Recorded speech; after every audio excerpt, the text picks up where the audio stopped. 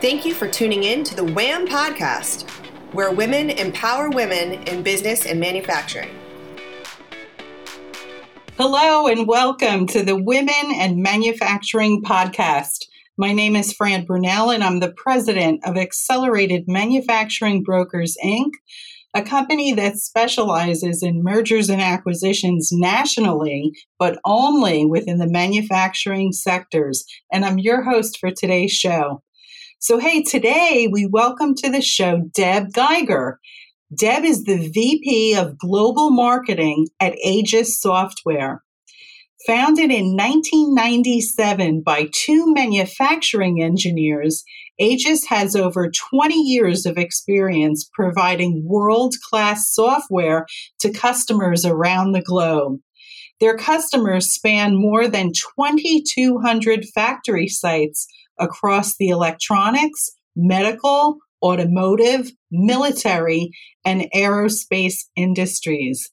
Deb has more than 25 years of experience, extensive marketing and management experience, spanning multiple industries.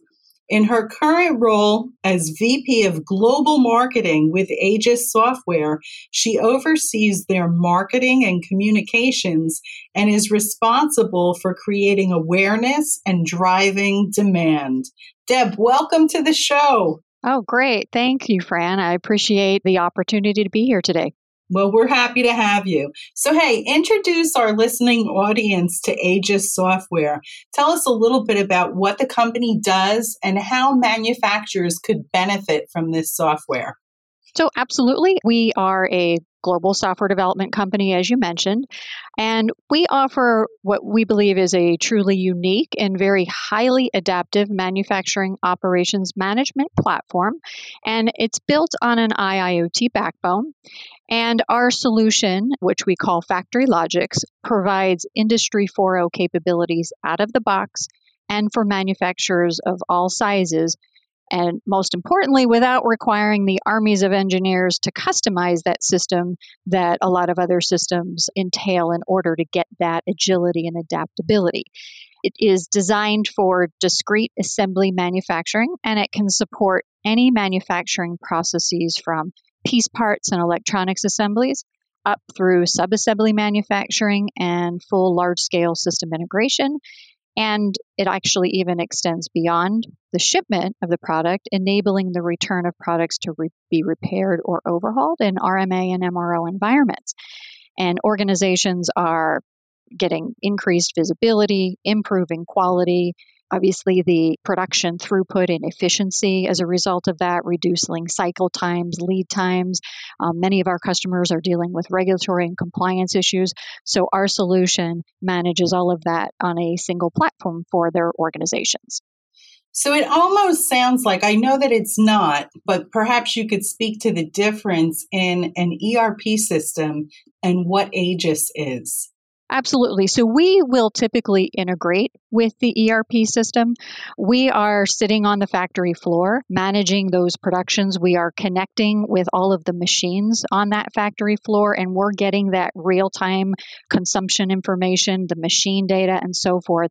And then we're feeding that into those higher-level business systems, the ERP systems, and so forth, that then use that information for longer-term production planning. The ERP is doing a lot of the sales and order management and so forth. They're sending us what needs to be built, and then our system is actually building and managing that process to ensure delivery, customer satisfaction, and so on. So the two typically interoperate in a manufacturing environment. Okay. And it sounds like, so you said you're getting data from the machines. So, someone using your software, their manufacturing equipment is feeding into this system, and what type of data are they getting out of it? So anything that the machine is collecting, our platform was specifically architected in such a way that we refer to as kind of an ontology. And it brings up an interesting point when you talk about the machines and the machine connectivity. And again, we can get all of the information that is needed. We are collecting that information, but then we are contextualizing that that information. And so when machines are coming in and out and so forth, and we are connecting to those machines, not only are we capturing and relaying that information, but we are actually making sense out of that information. Historically, a lot of organizations, again, easy to get the data off that machine, but it's not being stored in a meaningful manner in which systems and humans could actually use that information. So as we are connecting to those machines, our ontological data structure is actually kind of making sense of that information and making it available not only for the manufacturing system to use, but analytics and so on. Okay, so I find this fascinating, Deb. There's a lot of product software out there that can provide a wealth of data, but often manufacturers struggle with what to do with that data. And if I'm understanding you correctly, your software is, you use the word contextualizing, but it's basically saying, here's what this data means, and here's what you might consider doing with it. Would that be a proper statement? And can you provide an example of data that is received from the machine tools that Aegis software would contextualize in a meaningful way for a user? Absolutely. And you're dead on when you say that there are a lot of solution providers and different apps and so forth that, connecting and getting that data isn't a huge challenge, right? And in fact, unfortunately, there is so much data that organizations kind of have, or they're on data overload. They're hiring data scientists and so forth to figure out, okay, well, this machine is saying this is what it means from this machine, and so on. And that's a huge problem for a lot of organizations. So it's not like connecting to the machines is anything new. In fact, companies have been doing that for 10, 15 years. It's now with all of that data, what do we do with it? How do we make sense of it? And how do we put it in such a structure that, again, it makes that information available to anybody that needs it? And when we talk about contextualization, an example of this, as you requested, is what we like to refer to as even, unit dwell time between machines as a prime example to put that kind of contextualization concept into play. So let's say you've got data streams before the unit passes, and then you've got a data stream after a unit has passed through a machine. And the data stream itself can tell you now the time relationship between the two as the contextualization. Without that contextualization, all you have are two data points, but there's actually no relationship or meaning applied to that. And so that's where, based on the architecture that we've done and the ontological structure, and again, that requires domain expertise. It's that ontological data structure isn't just, you can just plug it in and run. And that's kind of one of the reasons why we are very focused on those core specific verticals, and we're not trying to be everything to everyone, is because you do have to have that domain expertise and make sure that that data is structured in such a way that, again, all of the analytics, the manufacturing, production system and everything can just work. So when machines are coming in and out and they're, you're swapping out machines and so on, a lot of times the customization has to be applied to the reports now. It has to be applied to the manufacturing execution system and so on. Whereas all we do is we connect to that, and because of our data structure, everything else is automatically able to leverage and report on the data that the machine is sending over, if that makes sense. Yeah, it does make sense. So when you talk about a piece going into a machine and having data before and after, when you say that, I think, okay, if I'm running a machine shop and I have that kind of data, I might be making machine tool acquisition choices to improve that number once I have that data. Is that a function that is happening through use of your software?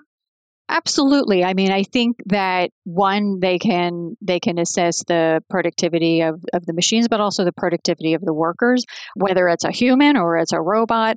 All of that information, they can start to actually control processes. They can start building escalations and alerts from that information. So again, I think the possibilities of and the advantages of having that contextualization are somewhat unlimited, because most of the people are trying to spend time understanding, because most of these machines have proprietary languages and data structures and so forth. So, that's the biggest challenge. And, they're sitting there trying to move their factories to become Industry 4.0 and again, auto adapting and so on.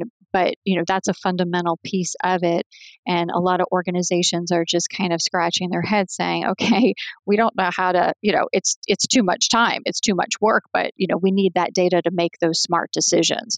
So absolutely, they can evaluate, the productivity of the machines, the downtime of the machines, but also all of the other layers that are going on in that factory between the humans, the shifts, the products that are being manufactured and so on.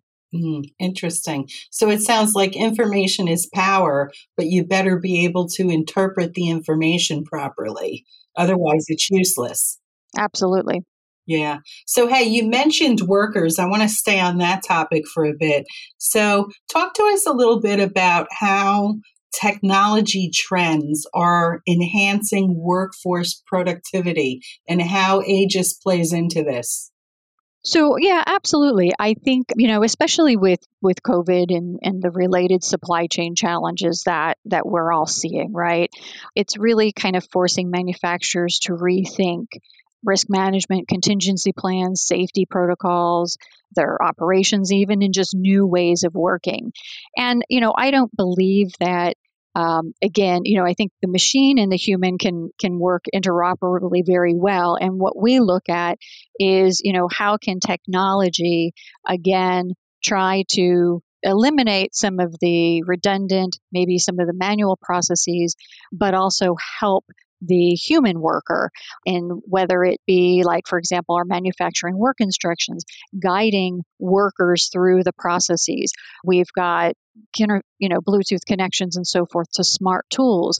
So again, as they're torquing with a torque device and so forth, it's automatically collecting those measurements. So, trying to make it as easy as possible for the worker to be as productive as possible, but also helping if you're onboarding new employees, right? Visual work instructions, videos, all of those things, validations, alerts. Again, with a quick scan, we're making sure that it's the right operator, it's the right product they're working on, they've got the right certifications, all of this stuff to make sure that the operator that is standing on that production line is as efficient as possible. And again, they can do their job in an enjoyable manner and feel like they're either learning new things, or again, they're really becoming much more productive and focusing on the areas where, they make sense and they're not getting burdened with heavy data, manual, entry work and those kinds of things. Wonderful. Talk to us a little bit. I want to cover some other things that Aegis software does. Perhaps speak into how it helps regulatory compliance. So absolutely. And, one of the biggest things that organizations have in regards to regulatory compliance and so forth is it's not like they haven't already been doing something, right? Obviously, they have to meet those regulation requirements and compliance and create those reports. It's just they've been doing it in a very time-consuming, it causes a lot of overhead. And, what our system does is they have that, immediate traceability as a result of using our system. So again, a lot of the manufacturers associate getting that total traceability data with increased takt time in the process. And that could ultimately reduce their throughput and their efficiencies. But because of that legacy approach, that's where, again, our system really eases that process and simplifies that process, because everything in our system again, has, date and time stamps. We are auditing everything. Every action taken in that system is therefore recorded and easily reported upon, is accessible to anyone. And because of the way we've structured our embedded analytics tool and so forth, all of that data is just sitting there. They can use those reports now and customize compliance reports. They can configure reports that they need. But because of our traceability down to literally the pin on a circuit card, they have all of the traceability at their fingertips. And even just like that operator standing in the factory floor, just that scanning of a barcode and them doing those steps and so forth, our system is automatically capturing all of that trace information and so on that's important for those compliance and regulatory compliance reports. So that's a big factor of it.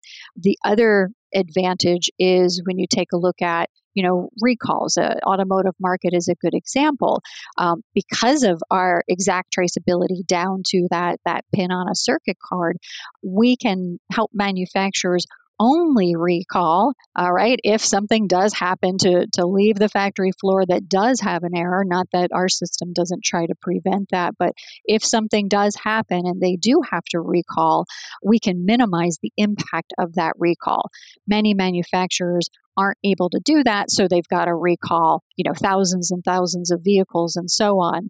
But because of the way that the system was designed and that, again, that very deep traceability back down to that pin, we can confine and control those costs wherever possible. So that really also helps from that regulatory perspective as well.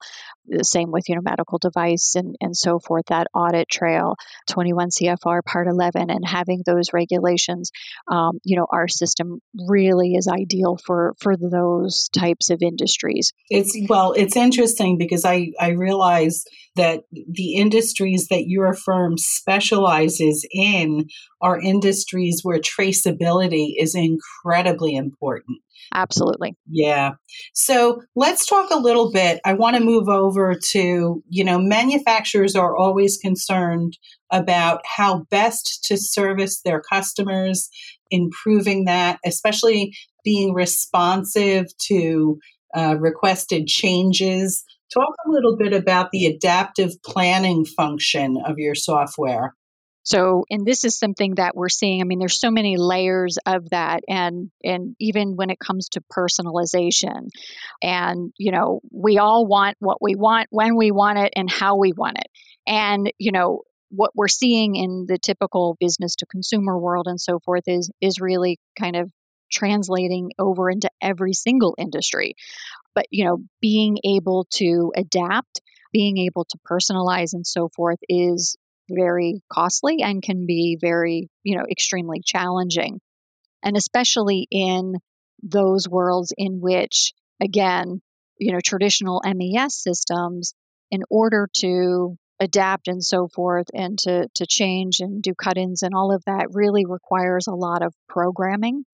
And our system was engineered to be highly adaptable without the need of any kind of configuration, or not configuration, but customization, if you will. And, what we actually even refer to as, automate to order. So, we take a look at, there's engineer to order, there's configure to order, and what we now kind of coin as automate to order. And, that's the ability for, where it differs from a configure to order is that a consumer can typically select a variety of options, right? So envision you're going to go buy a car and you can pick and choose what you want. That's what the world, views as configure to order.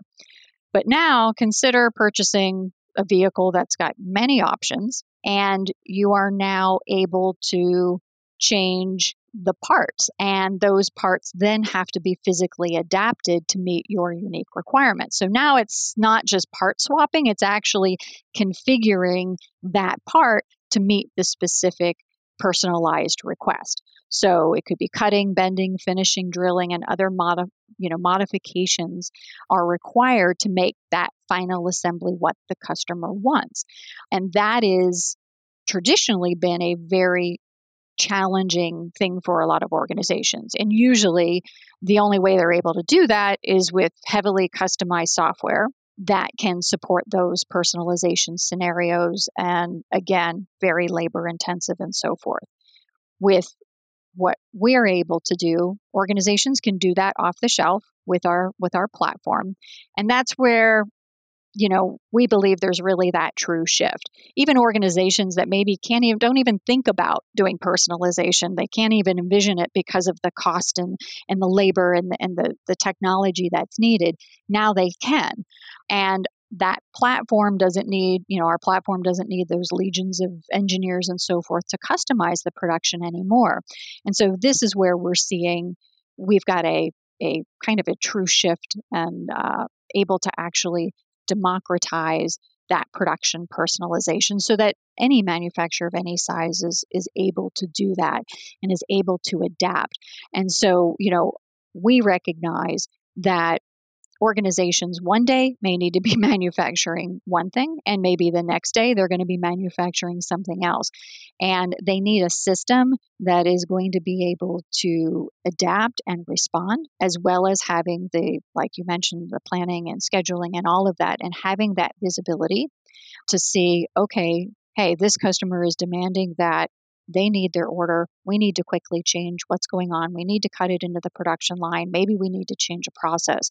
Traditionally, if you've got other systems and legacy systems and so forth, you've probably had to customize and the software to accommodate that. With our solution, you do not have to. And in fact, even during, COVID, a lot of our manufacturers quickly pivoted and started to manufacture, ventilators and so forth. And they were able to do that because of flexibility of our solution. That's, I think most people listening would agree with me when I say automate to order sounds like a complete contradiction in terms, right? But it sounds like your software is a tool to be able to accomplish this. Yes, absolutely.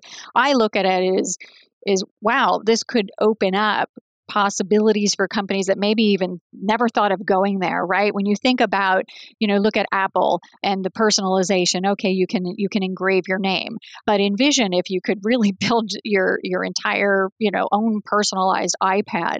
And again, every single piece is unique, but without the traditional cost and overhead that it would normally take to do that.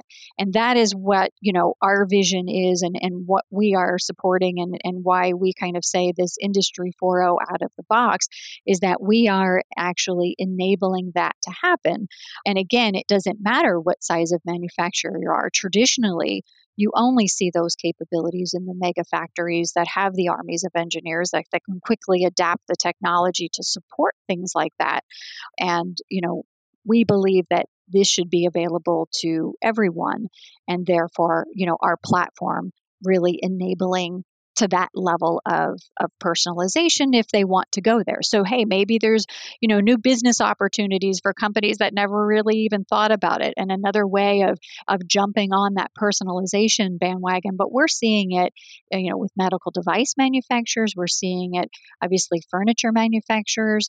Think of, shade and blind manufacturers. I mean, there's a lot of that again is a unique personalization requirement. Now they can kind of take it to that next level and really support their customers' demands, meet those customer satisfaction requirements without the exorbitant costs that are typically associated with it. Yeah. Well, speaking of cost, listen, we're starting to run out of time, but I think it's important that we cover one more subject. I want you to speak into, if you could, how manufacturers should be looking at justifying the cost of a system like this. I think that's probably one of the biggest challenges organizations have is, I think they understand the impact and the value that they're going to get from a system. Many have a challenging time of quantifying or building that business case, if you will. And just to kind of give an example, there was a study that showed just in unplanned downtime, due to missing assembly tools or improper maintenance or any other production problem costs manufacturers $50 billion annually. And in the automotive industry alone, for example, expected stoppages could cost up to $22,000 per minute.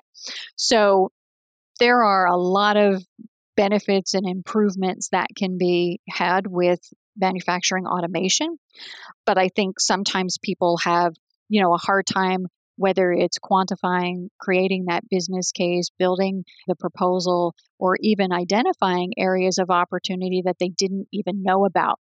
And that's also another thing that we offer, what we call blueprinting service, is that we'll come in, we'll audit your factory, we will speak to executives and so forth. We will go through your organization, your operations, and really identify where there may be areas of opportunity, untapped areas of opportunity, if you will, and present that. And you don't even have to go with us after, right? You don't have to use our solution.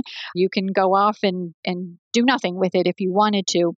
But essentially, really helping the customer through that process, showing them where technology may be able to help and the potential return, that technology may be able to have. Of course, that return and justification is going to be different because everybody's starting out at different points. Some are purely paper-based. Others are maybe legacy, a lot of homegrown solutions, right, that have grown over the years and so on. And so again, each business case is going to be a little bit different. But, at the end of the day, we are seeing that, there's still a lot of kind of laggard manufacturers out there. They're not kind of pulling that trigger and to make that happen. And so that's another reason why we generated this service. So again, we'll go in.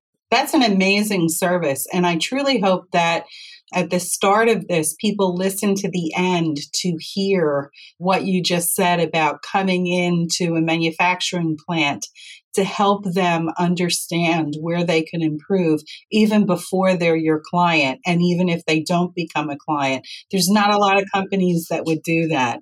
Deb, you're an absolutely fabulous representative of your company. Well, thank you. Yeah. So, hey, we're totally out of time. I want you to please provide our listening audience with a method to reach out if they would like to learn more about Aegis software. So absolutely. I mean, the best way is to visit our website, and I'm going to spell that out because it's not aegis.com, but it's www.aiscorp.com. And you can go to our site. You can see all of our solution overviews. You can view case studies. And we've got a really wealthy library of resources between white papers and webinars and so on. And, again, really our goal is to provide as much information as possible to really help companies make the right decision when they're ready. And maybe that might not be us. And we are fully transparent through that process. Again, we never want to waste somebody's time if we don't feel that there's a good fit or that they're going to get a strong, return on investment based on what their requirements might be. Sure. So, Deb, thank you so much for being with us today. We wish you all the best for continued success. And again, listeners, if you'd like to learn more, it's aiscorp.com, aiscorp.com. Also, if you're a woman in manufacturing and you would like to be on this show, please reach out to me at 908-387-1000. Again, that's 908-387-1000. I would also like to encourage our listeners to visit whampodcast.com, where you can listen to all of our shows and other manufacturing podcasts brought to you by the Jacket Media Company. Thanks for listening, everybody, and have a great day. Thank you for joining the WHAM Podcast, where women empower other women in business and manufacturing. For more shows like this, go to whampodcast.com. That's whampodcast.com. Thanks for tuning in.